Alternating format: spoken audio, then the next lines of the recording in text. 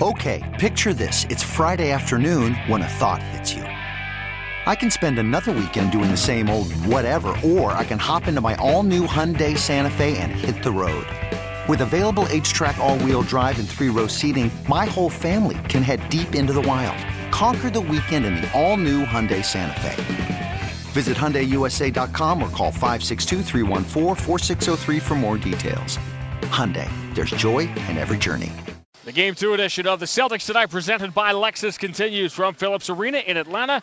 Our final piece of business is our conversation with the head coach, Doc Rivers, brought to you by Harvard Pilgrim Healthcare, making healthcare work better. Every column inch, every piece of conversation in the last 48 hours has been about Rondo.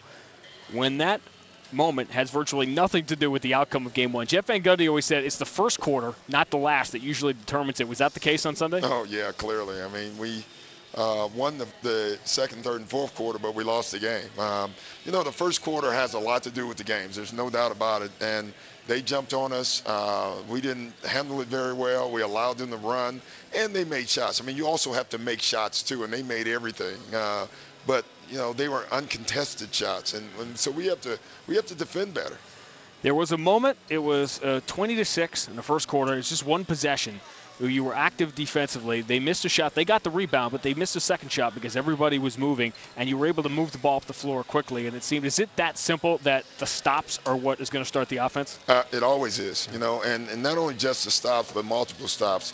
Even though they didn't score much after the first quarter, we were never able to put 3, 4, 5, 6, 7 stops in a row together, and that's what creates offensive runs.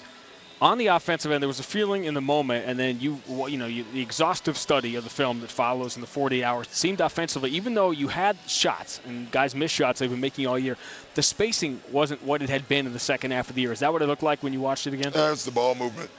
It was the worst ball movement this season. Wow. We averaged 2 passes per possession for the game, and that is the lowest number we've had all year. And what it tells you is everybody came with the frame of mind is that I was going to win the game for us.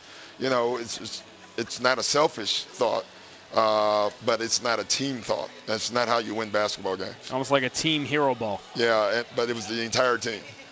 Well, in theory, because I'm a bright side kind of guy, this is a better defensive lineup that you'll have tonight. Yeah, and with Avery and MP in there, defense should be good. Transition defense has to be better. And offensively is where, without Rondo, without Ray, we're going to have to really move the ball and trust each other.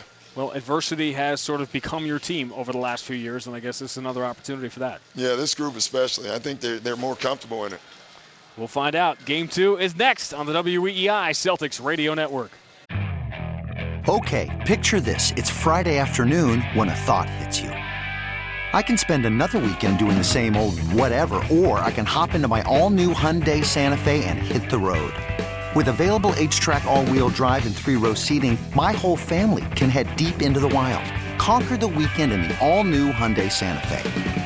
Visit HyundaiUSA.com or call 562-314-4603 for more details. Hyundai, there's joy in every journey.